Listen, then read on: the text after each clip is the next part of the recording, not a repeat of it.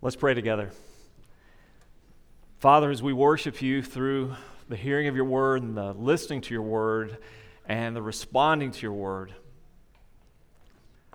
I pray, Father, that you would be exalted and magnified. I pray that Christ would be glorified.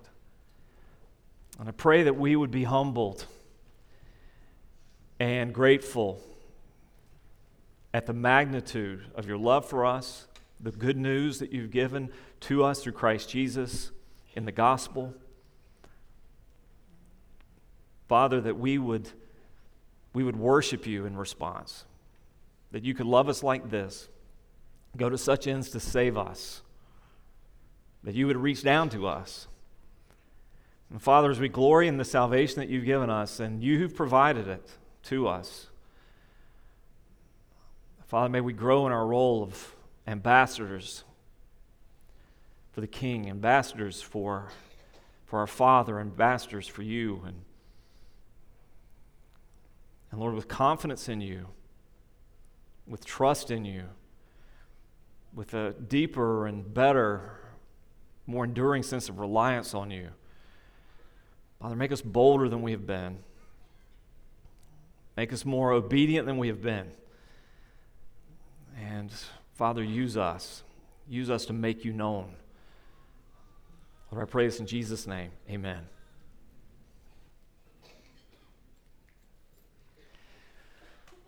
We're in the middle of the book of Acts, or really in the sort of the second half of the book of Acts, Acts chapter 18, and we're in Paul's second missionary journey. As I was prepping this message, it dawned on me there was a time in which the United States was the number one missionary sending nation in the world. I mean, that's what we did. God was using the church here in the States to get the gospel out to the rest of the world, but that's no longer true. We're no longer the number one missionary sending agency. In fact, I think it won't be long until you can rightly argue that we're going to be one of the targeted nations in the world to get missionaries to. Our country is increasingly becoming, and you've heard this phrase before, post-Christian. And when I say post-Christian, what I mean is, those old Judeo-Christian values no longer predominate. Those things that were once assumed, whether people were particularly Christian or even religious or not, that we agreed upon, but those things are gone. And in fact, what we're seeing replace that is not some neutrality towards Christianity and the gospel, but antagonism. And we're seeing it coming down from the highest levels. We are decidedly post-Christian. And I say that not to discourage you, just to point out the obvious. But as we reckon that things aren't like they used to be, and perhaps they never were quite what we thought they were in terms of a true Christian nation and culture, we need to recognize at the same time that while we move farther and farther away from those truths and those foundational things that we used to all agree upon, we are more ripe than ever for the true gospel to go out. And while we are post-Christian in a sense, where God's glory is not known, God's word is not taught largely as it once was, and God's will is not obeyed, the gospel still is powerful, and it's able to penetrate even the hardest of places, even the most resistant of peoples, even those places that seem farthest away from him. And so as we look at this missionary journey, Paul's second missionary journey, think about the power of God to penetrate, to accomplish his purposes. God is sovereign in his gospel. He's made us promises here. And so some of what I'm going to do today is decidedly theological. I want to reground us. I want to deepen our roots in what we must believe, what we must be confident in. But theology never stands alone. As J.I. Packer rightly said, theology leads to doxology. That is a right understanding of God, which theology is, the study of God himself, ought to lead to worship. That's doxology. It's hard to worship a God you don't really know. I pointed this out to somebody. We were having a conversation after a service a couple of weeks ago, and I said my great fear and why I continue to preach the gospel even to the vast majority of you who are already converted is this. I fear by and large there are going to be a lot of people who are attending American churches. They're going to have a false sense of hope and security, and one day when they die and they stand before the one true God, it's going to be a God that no one ever told them about. It's not going to be the God of the Bible. It is going to be the God of the Bible, but not the God they were taught. Their understanding, their impression of God is going to be vastly different than the God of righteousness and holiness and judgment they stand before. And so we need to acquaint ourselves with who is this God.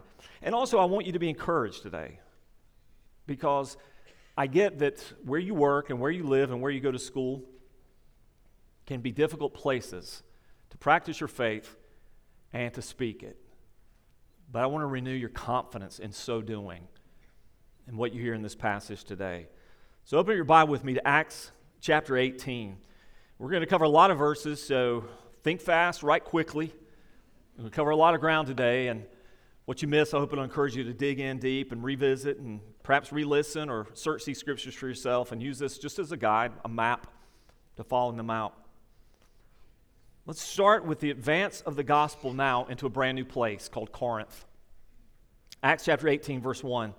After this, Paul left Athens and went to Corinth. Now let's just pause there for a moment. Paul left Athens and went to Corinth. Corinth is a different sort of city than Athens. Paul was not in Athens very long. We know this, just a few weeks he was there, and then he departed Athens to one of the most important business, commerce, Roman cities in the world. In Athens, Paul had debated with the intellectual, philosophical influencers of his day, and frankly, there was very little fruit there. Paul would later write to the Corinthians about his time in Athens when he said in 1 Corinthians 1:27 and following, God chose what's foolish in the world to shame the wise. God chose what's weak in the world to shame the strong. God chose what's low and despised in the world, even things that are not, to bring to nothing things that are, so that no human being might boast in the presence of God. I mean, that's a shot across the bow to the philosophical wisdom of Athens that elevated man and de-escalated, devalued God. So he's saying, listen, the gospel is not for those wise in their own eyes, but it is for those who will put their faith and trust in Christ and Christ alone. Foolishness to many. So by the leading of the Holy Spirit, Paul shakes the dust off his feet, as it were, from Athens and moves on to Corinth. When he gets to Corinth, he follows the plan, the modus operandi that we've seen again and again. He goes to where the Jews are. He was always an apostle to them first, and he goes to the synagogues. And in the synagogues, he does this. He opens up the scriptures to them, and he shows them that Jesus is the one. All of these prophets that you have heard, all of these texts that you have read, all these things that you have believed, they all point to Christ. He is the answer to all of those. He is the fulfillment of all of those. He's the one. He's the Christ. He's the Messiah. But again, Corinth is different than Athens. If Athens was a philosophical, intellectual center of the world, Corinth was a cultural, lifestyle center of the world. Corinth was known for its wickedness and debauchery. The patron goddess of Corinth was Aphrodite, the so-called goddess of love, and not love in a biblical sense, but sexual love. This was their primary deity, Aphrodite. In fact, for 500 years, the term to Corinthianize meant to be sexually immoral, to be sexually wicked. So when someone began to go off into all sorts of sexual deviancies, they would say, you've become Corinthianized. It was a term sort of used like we in our day do in reference to Sodom and Gomorrah. In fact, later when Paul is ministering to the church in Corinth and he's writing them letters about their sexual lifestyles and their deviancies, he would say, some of you are engaged in sexual promiscuity, deviancy that's even rejected by the Corinthians themselves. That's how bad it is. And so this is what Corinth was known for. This was not going to be an easy mission field. This is going to be a tough place because you're going to have a culture here that's going to reject the gospel for its judgment on them. They're going to reject the message because in their minds it restricts them or restrains them, and certainly it's counter to what they do and how they live. If they're going to receive it, it's going to have to transform them completely. This is the toughness of the mission field. So after this, Paul leaves Athens. He goes to Corinth, and he found a Jew named Aquila, a native of Pontus, recently come from Italy with his wife Priscilla, because Claudius had commanded all the Jews to leave Rome. Persecution against the Jews had pushed some of these out. These are believing Jews. These are converted. These are followers of Christ. And he goes to see them because he's one of the same trade. So he stays with them and worked, for they were tent makers by trade. And one of the things that we see notable about Paul in his early ministries, he was never dependent upon the mission field itself. He had support from the churches that sent him and sponsored him, but in these places he worked. I think Paul was very careful to never have his motives misconstrued. I think as he penetrated the harsh world of immorality and darkness and unbelief, he wanted them to make sure that why he was there was solely as a servant of God, not as a profiteer. And also didn't want to be a burden to these brand new Christians. And so Paul's working and serving, and he's using his occupational skills as a tent maker. Verse 4, he reasoned the synagogue every Sabbath, and he tried to persuade Jews and Greeks. When Silas and Timothy arrived from Macedonia, Paul was occupied with the word, testifying to the Jews that Christ was Jesus. The Christ was Jesus. And when they opposed and reviled him, he shook out his garments and said to them, "Your blood be on your own heads. I'm innocent. From now on I will go to the Gentiles." And he left there, and he went to the house of a man named Titius Justus, a worshiper of God. His house was next door to the synagogue. Crispus, the ruler of the synagogue, believed in the Lord, together with his entire household. And many of the Corinthians, hearing Paul, believed and were baptized. It's really a fascinating story. I won't spend too much time on the narrative here, the details of the narrative, but it is a fascinating story. A couple of years ago, when I had the opportunity to walk through the old city streets of Corinth, which is still a pretty well-preserved ancient Roman city, it's fascinating to walk to that place where the synagogue would have been, and presumably most historians believe and archaeologists believe that this house that he's speaking of not only was next door to the synagogue, but literally shared a wall with it, right on the other side of the wall. I mean, imagine this. He's giving the news that Jesus is the promised Messiah, and it's rejected on this side of the wall, and it's received on this side of the wall. And the ministry goes forward, and people are getting saved, and it's an amazing thing. We know whereas Acts chapter 18 gives us a bit of the biography of Paul's missionary journey. If you want the autobiography of it, you read what Paul wrote himself to the Corinthians. Listen to what he said about his own ministry in 1 Corinthians 2, 1 through 5. "When I came to you, brothers, I did not come proclaiming to you the testimony of God with lofty speech or wisdom." What do you think he's referencing there? He's referencing the transition from Athens to Corinth. I didn't come to you as a philosopher. I didn't come to you as an Athenian. For I decided to know nothing among you except Jesus Christ and Him crucified. And I was with you in weakness and in fear and in much trembling. And my speech and my message were not in plausible words of wisdom, but in demonstration of the Spirit and of power, so that your faith might not rest in the wisdom of men, but in the power of God. Do you see the contrast? I don't want to debate this with you. I don't want to establish this on a shaky ground of human wisdom or understanding. I'm not a philosopher here. I want you to understand this simple message. His method was direct and simple. I decided that when I get to Corinth, I'm not going to do what I did in Athens, but I'm going to zero in on the critical element, and that's the message of the cross. This will be a cross-centered message. Everything will be centered in that.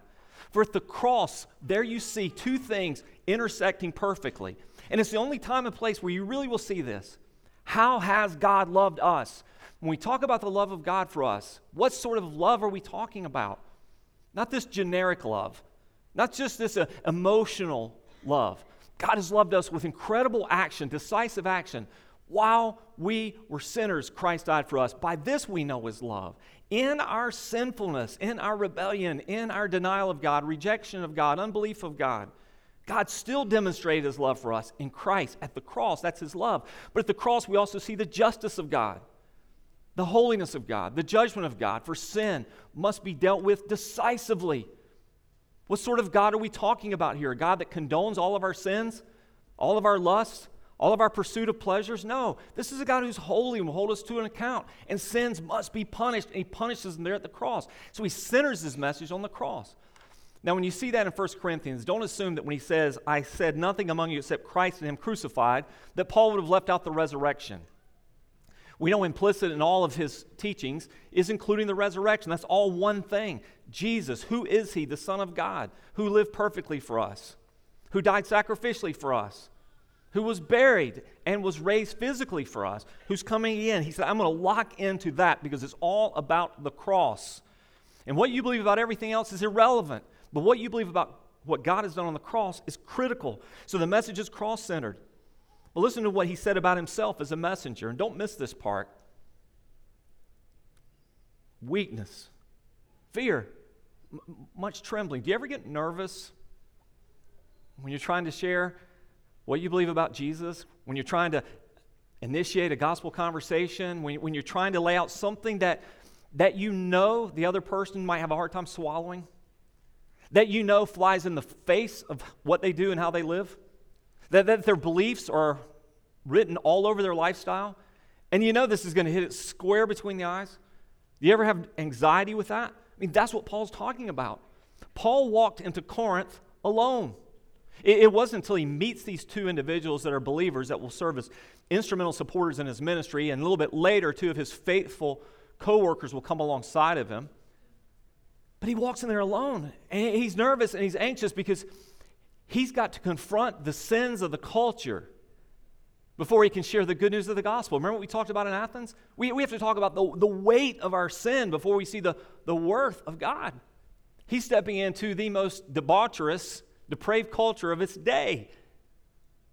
And he can't just simply step in and say, Jesus loves you and how you are and what you're doing, and you can have a better life and a happier future and health and prosperity if you'll just pray this prayer.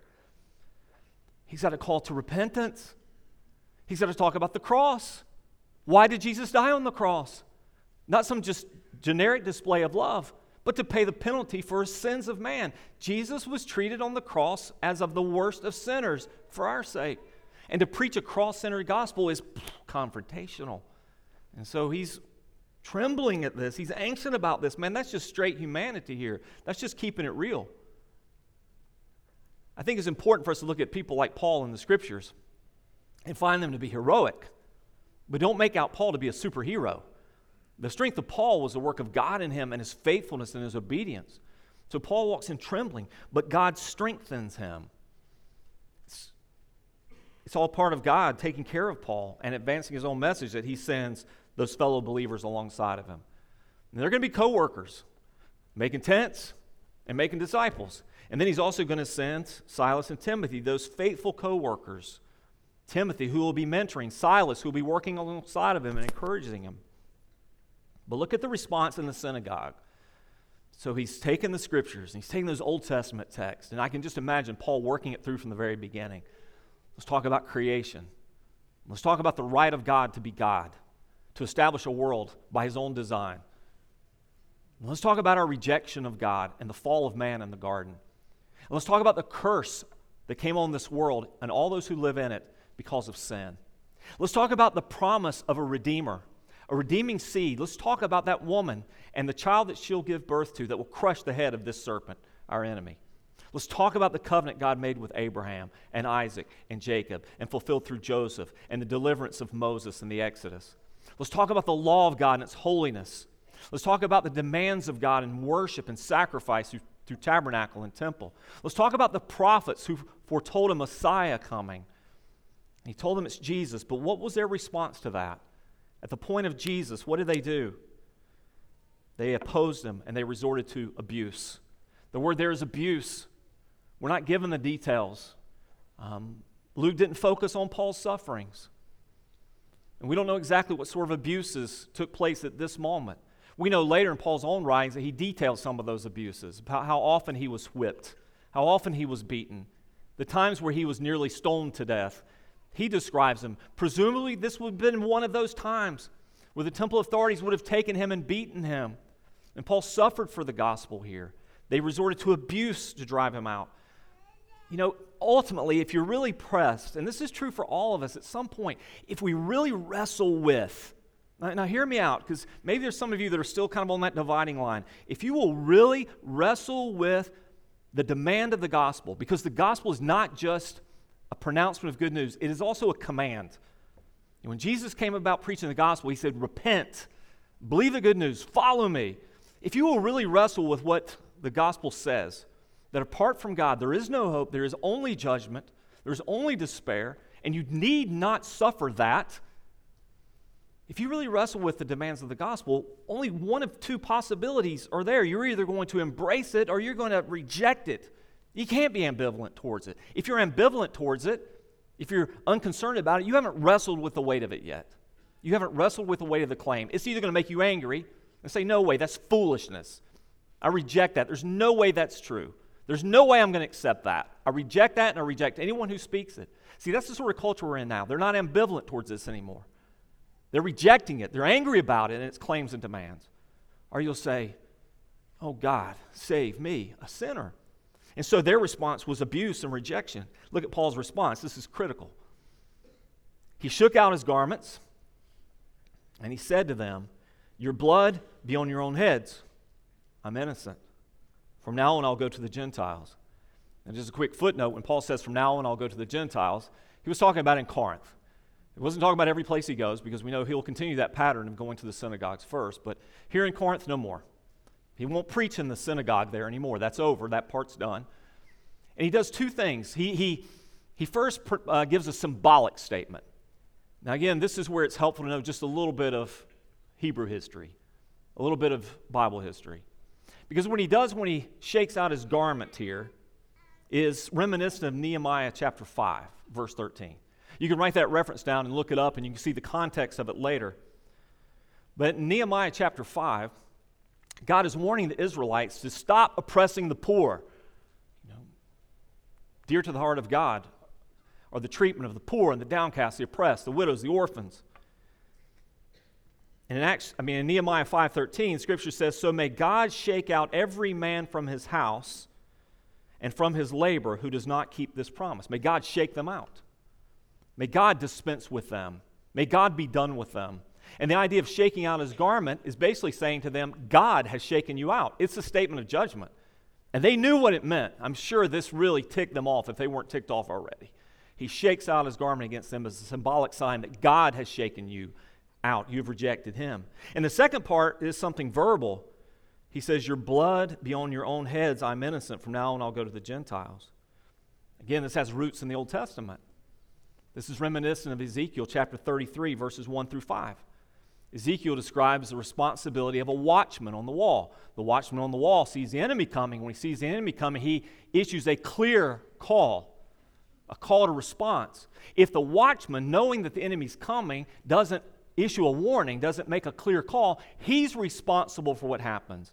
But if the people who hear the clear call reject it, don't respond to the watchman's warning, they're responsible for whatever happens to them. And he's saying, just like the watchman on the wall, Paul's saying, I did my duty. I came in and I stood here and I told you what was coming. I told you what was real. I told you what was true, and you rejected it. Your blood's on your own heads. When people reject the gospel, whose responsibility is that? Both the Old and New Testament make it clear that is their own. I warned you and you refused. They rejected. So what does Paul do? He moves next door. And again, for time's sake, I won't go into all the ironies of that. But it's just an amazing thought that here in this place, in that synagogue, they didn't want to hear. So I'll go next door where somewhere someone does. And by the grace of God, look who gets saved. Crispus, the synagogue ruler. Now again, I don't want to assume things in the absence of any evidence. And I don't want to build a message around, or even a simple point in a message around something that's not there. But I will throw this out nonetheless. Wouldn't it be amazing if the same person that ordered his beating, led the charge against him, God has now humbled and brought to salvation by his amazing grace? And Crispus, the ruler of the synagogue, gets saved. And not just Crispus, but his family, his household. And then it goes on to say, and many who heard believed. Many who heard believed. As he shook out from his garment those who rejected, as he said, you're responsible now because you know, and you've refused it. As he takes the message elsewhere, they believe. Surely that lets us know at least this, that God can save anyone, anywhere. If Crispus, do you see the message he's sending? Listen, if Crispus was once leading the charge against Paul in the gospel, and now he's the first convert we see listed in Corinth, who is outside the reach of God? Again, I'm not saying that to you just for some sort of theoretical, oh yeah, I see that. But for some practical reminder in this culture that we live in, who's outside of it? Man, God can do whatever he chooses to do through the work of his gospel, through the work of his servants. If we'll be faithful in our part, God is forever faithful to his. And who's outside of his reach? Nobody. But look at the promise that God gives him now. This, by the way, is one of 6 visions that Paul receives in the book of Acts. And each of these visions come at critical points in his ministry, whether it's God giving him a mission to go to Macedonia, where the gospel is going to go forth there, God giving him a vision to get out of Jerusalem because of what's going to happen there, God telling him to go to Rome, or God telling him you'll appear before Caesar. At critical points and junctures, God renews him. God recharges him. God resends him. And so in one of these visions, this is what happens. And the Lord said to Paul one night in a vision, "Do not be afraid, but go on speaking and not be silent." Okay, let me just pause there for a moment. Let's think about this just in human terms, okay? What Paul had just been through is devastating. I was discussing this passage with one of our staff this week, and I was thinking, as I was talking about this, how little does it take to stop us? How little does it take to make us become very covert with our faith? I'll just keep that to myself. I'll go underground with it.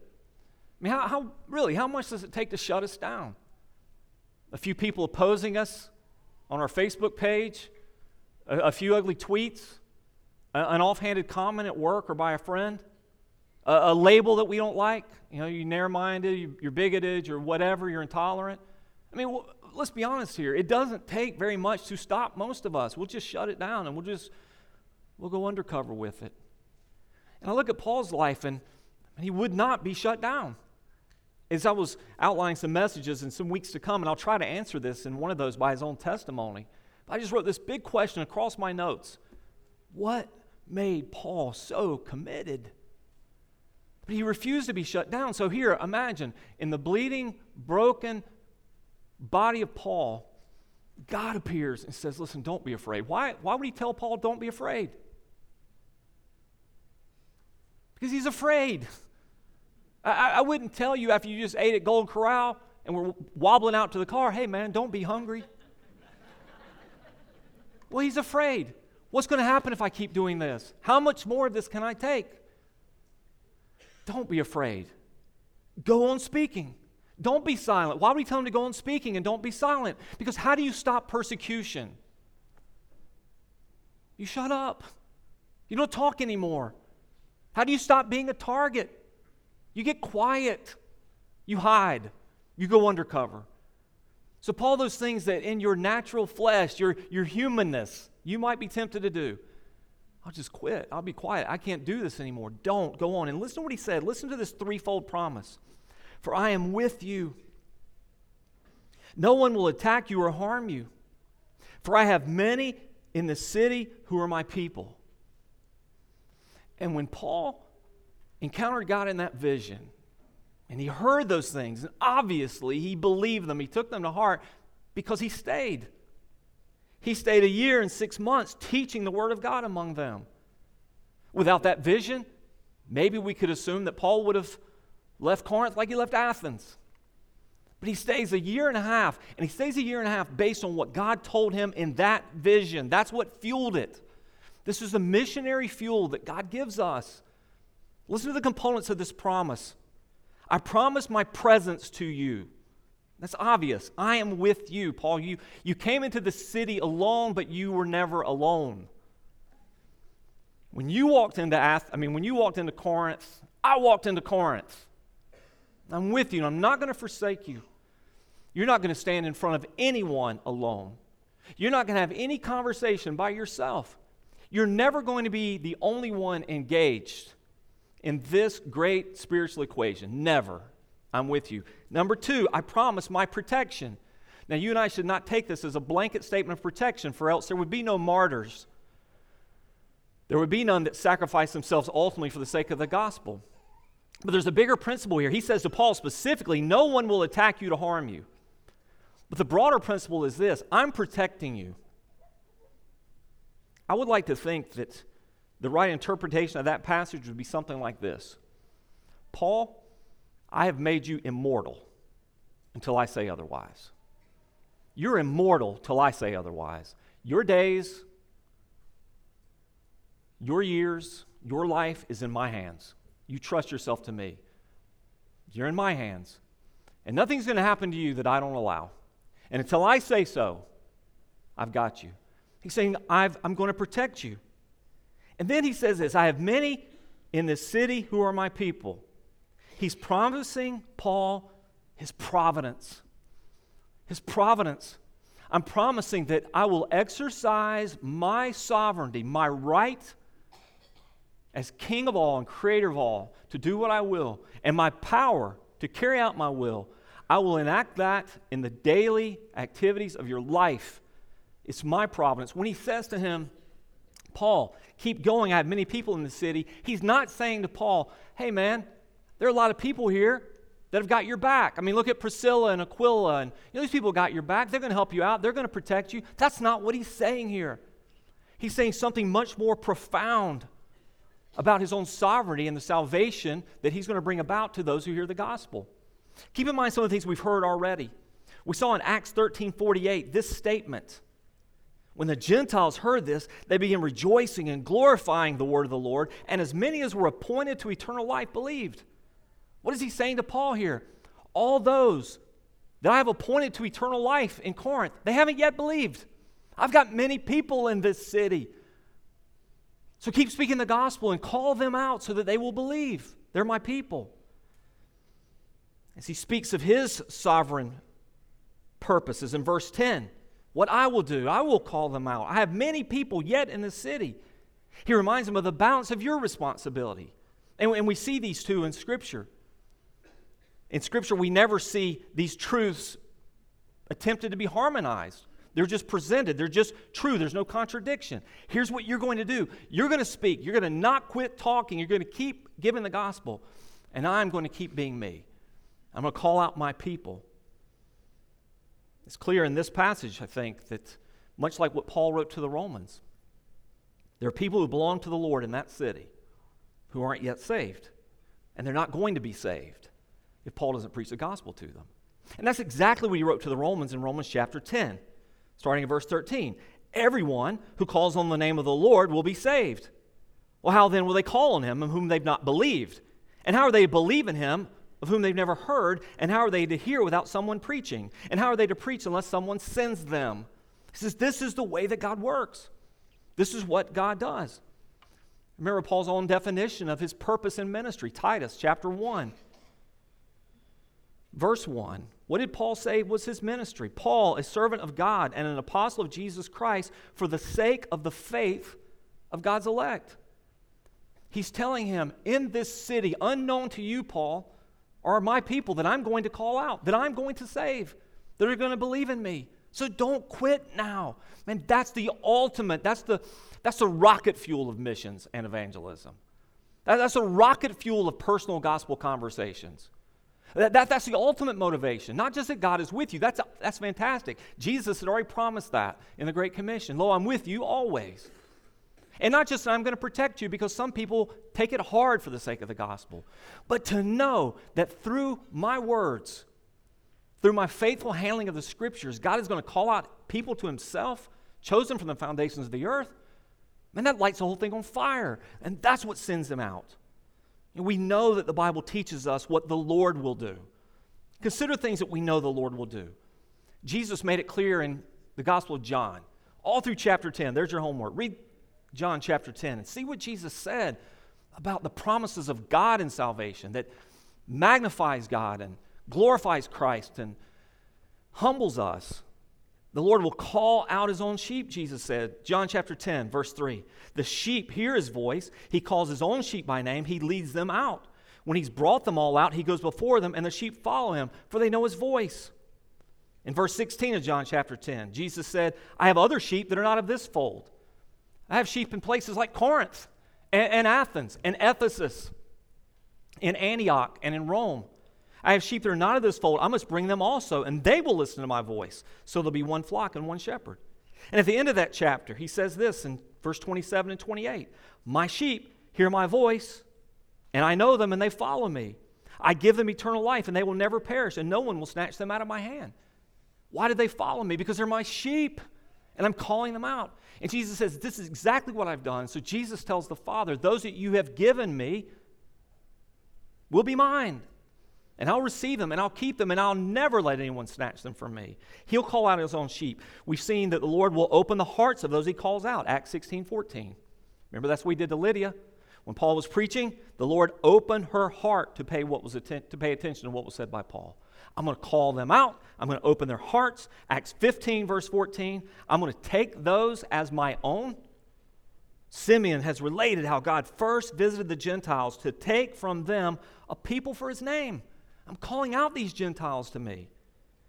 And those that he takes for his name, he gives eternal life. He gives eternal life to those who he's appointed. Acts 13:48. As many as were appointed to eternal life believed. I'm calling them out. What's the point of this for me and you?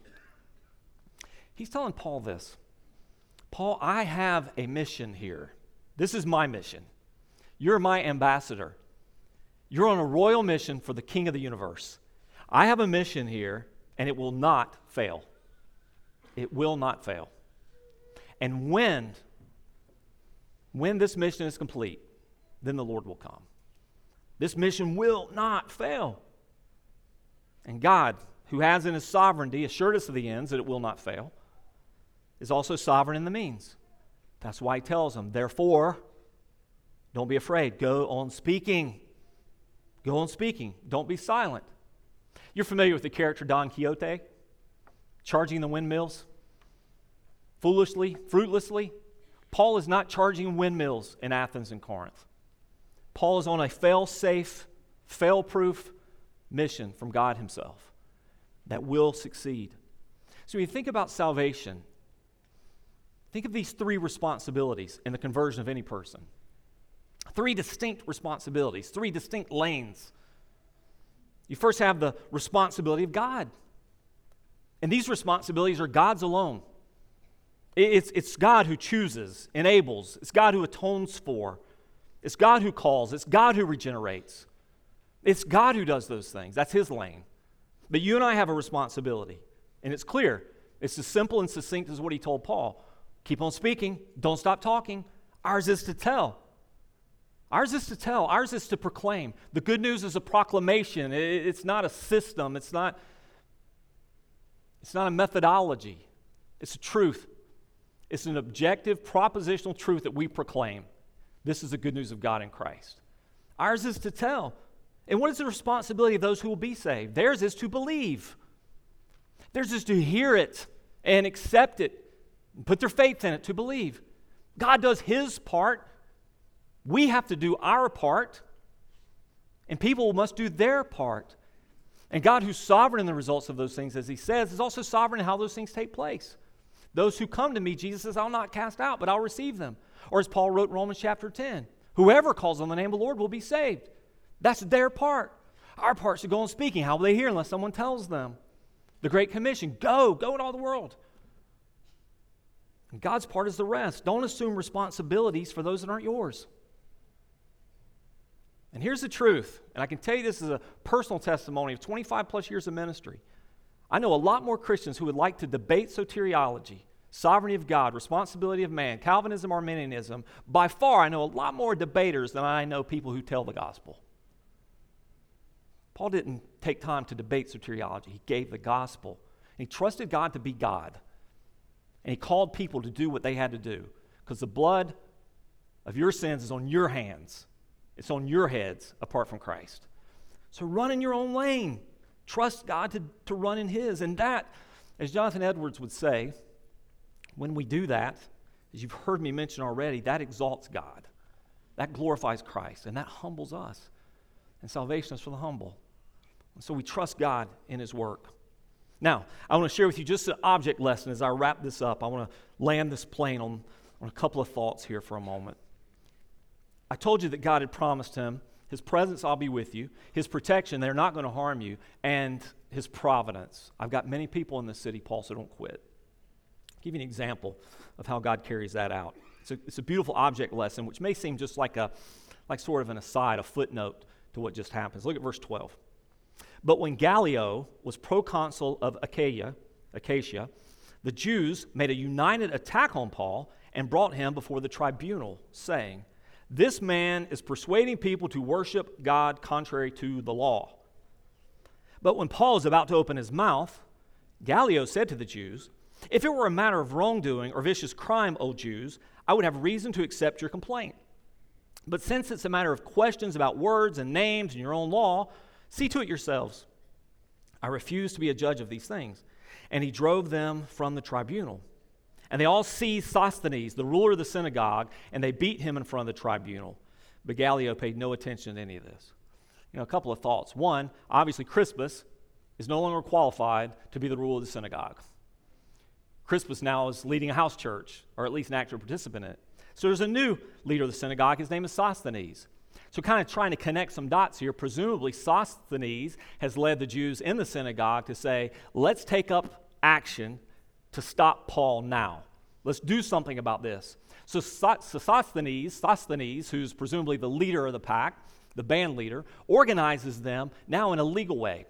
So they go to the Roman authority of the region. And what's their challenge against him? The charge against Paul is that his teachings were new and not Jewish, and therefore they're contrary to the law. Now, I won't go into the detail of the history of this, but it's interesting to me for a couple of reasons.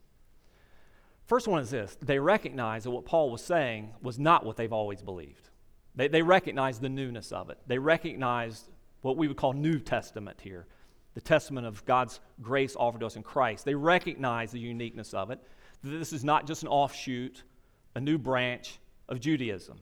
Okay, so that's to their credit. They recognize God is saying something new to us here in Christ.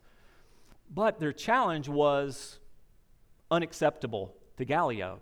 You see, in those ancient Roman times, though there was much anti-Semitism, anti-Judaism in the Roman culture, they still were accepted as a legal religion, not an endorsed one, but a legal religion. They let them practice. They allowed them to establish synagogues. They allowed them to practice their worship virtually unhindered. Now, some places the crowds would rise up against them, the local communities or populace would, and push them out to other places. But as a general rule, they had some level of protection of the practice of their religion there with some limitations. And so what Gallio is saying is, no, you guys are arguing about names. You're arguing about words and your own law. He says, no, this is an internal thing. Jesus, your Messiah, your laws, the fulfillment of your prophets, all those things. This is something you have to decide. He rules that it's a religious matter, and so it doesn't require government intervention. If it had been a new religion in his eyes, then it wouldn't have the sanction of the Romans. He wouldn't give the tacit approval of it to be practiced. But he said, no, it's just a religious matter. But the result here is a precedent that was set. So now from this point forward, sort of in legal precedent by the Romans, Paul's able to speak the gospel freely there and in other Roman provinces. The precedent's been set. He's a rabbi, and he's going to synagogues, and he's teaching them a version of that. Now, why is that important to us?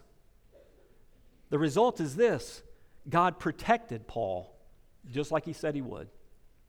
That's called providence. So when God says, Paul, I'm going to protect you, it's not necessarily this invisible barrier that he puts around him, so no whip touches the skin or no stick breaks his back. It's not something that keeps someone from spitting on him or cursing him or throwing blows with him. It's something much bigger. It's God who's able to work how he wants to work, when he wants to work, through whomever he wants to work, a godless pagan Roman ruler named Gallio, or a Jewish synagogue, and accomplish his purpose. So now he's protected. And Paul stays there a year and a half. And he won't have to worry about the intervention of the government. And he won't have to worry about a mass uprising against him again because it's been put down. Now, here's the epilogue of this, which leads us to the second most important city of Paul's missionary journey coming up.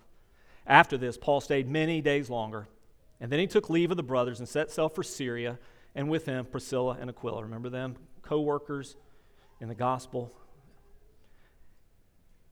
At Cenchreae, he had cut his hair, for he was under a vow, and they came to Ephesus. He left them there, but he himself went to the synagogue, reasoned with the Jews. When they asked him to stay a little longer, he declined, but on taking leave of them, he said, I will return to you if God wills. And then he set sail for Ephesus. When he landed at Caesarea, he went up and greeted the church, and then he went down to Antioch.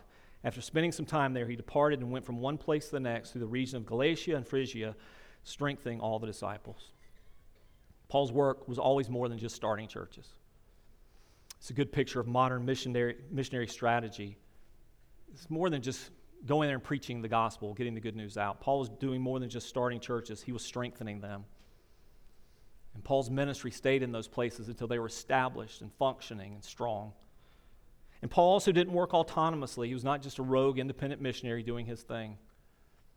Paul's return to Antioch is where he was tethered, is where he was held accountable, not just where he was financially sponsored, but where he was spiritually overseen. And that's his cooperation with the church. He's under the authority of a local congregation. I mean, even the Apostle Paul recognized the role of the local church in the work of God. He's not independent. And his next stop, again, will be the second most, or one of the two most important stops in his missionary journey, Ephesus. And we'll talk about what takes place at Ephesus next. I want to ask you if you'd pray with me. As we pray together this morning, I want to speak to anybody in this room just for a moment who doesn't yet know Christ. Teetering, waffling, wavering, considering, deciding, figuring, whatever term you want to use. The full weight of the gospel requires a response. I mean, to understand the awesomeness of God, the vastness of God, the exalted God, to think this is the one that spun everything into existence. This is the one who rules over all. This is the one who has the right of all authority over everyone and everything. We're not talking about just a religion, a branch of a religion, a denomination, a belief system. Think bigger, man. Think about, this is God we're talking about here. How will you, when you die, stand before the Almighty, maker of heaven and earth, to whom nothing is hidden and all is revealed? A God who is self-revealing, is holy, without sin, without darkness, and just, which means he cannot look on sin as if it does not exist, not condoning nor accepting, but God who is just in his dealings. And then God who has been merciful to us and offered a means of justice to us by grace, a freedom given to us in Christ, that all that you deserve, I have already accomplished for you in Christ and offer that to you, and you've rejected it. On what basis will you stand then, God? God, I didn't think you were real. God, I think I've been pretty good. God, I think I deserve to be in heaven. What are you going to say? Because none of that's going to hold. You know this. When you feel the weight of standing in front of God, I mean, I'm telling you, there are only two rational responses. In the flesh, a rational response might be, I reject all that because I hate all of its implications. I hate all the implications of that. You're telling me there's a God who's going to judge me for what I've done and said and thought. A God who would condemn me to everlasting punishment. I reject that. I refuse that. Then you can do that. But the blood of your sins and judgment will be on you, because I'm telling you, God is just, and he will judge mankind.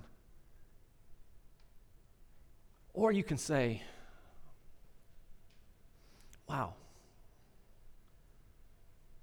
have mercy to me, God, a sinner. Have mercy on me. And in humility, open your heart, open your life to the gift he's trying to give you. I want to give you my grace. I'm going to give you myself. I want to pay for your sins through the sacrifice of my son. I want to forgive you. I want to take you from my enemy to my family. I want to make you my son. I want to make you my daughter. I want to make you mine forever. Turn from that sin and unbelief. Unbelief, the greatest of sins. And believe this good news I'm telling you. Now come and follow me. Be mine. Call on him today to save you. Christian, what about you? Man, I'm so convicted in the study of Paul. And God has been challenging me over these last couple weeks. This kind of stuff can't just be theoretical. Acts for us cannot simply be a history lesson. The gospel goes forth in human pain and suffering, but in God glorifying power. But that's just how it is, but it's worth it. It's worth it. And though the contexts are different, the circumstances certainly are, there has to be some sense of, to every Christian in this room, this message. Don't be afraid. Don't be quiet. I'm with you. I've got you. I'm doing something you can't see, so don't quit. And remembering that no one's outside of the scope of God's grace. Man, let's keep on praying. Let's keep on praying for those that are far from Him. Let's keep praying that God will use us. And let's keep going. Let's keep going to hard places. Let's keep having hard conversations. Let's be faithful. Let's run in our lane. Let's trust God to do His. And let's do what the Scriptures compel us to do as His ambassadors. God is making His appeal through us. Therefore, we implore you, be reconciled to God. Keep calling people to be reconciled to God. That's why Paul preached the cross. The cross is the means to reconciliation with God. Father, as we pray today, I pray you move in our hearts to respond. I pray you move our hearts towards belief and faith and trust. You would do for us, do for anyone in this room what you did for Lydia, who doesn't know you yet.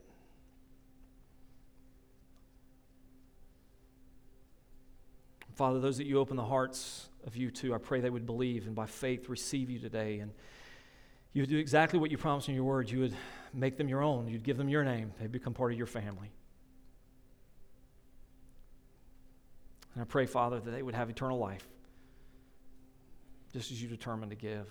Father, they may know you in Jesus Christ whom you sent. And Father, stir us up.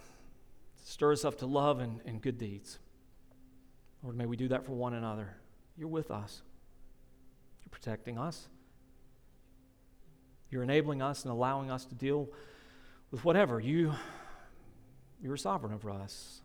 You're the filter through which all things pass that affect us. Father, you're doing something here. If we just don't quit, if we don't quit, how will they hear unless someone tells them? And Father, you're sending us and telling us to be your voice. So Father, I pray we would do that. So Father, move us to obedience today as we pray. Thank you, God. Thank you, Jesus. Thank you, Holy Spirit, for our salvation. For it's in the name of our Savior we pray. Amen.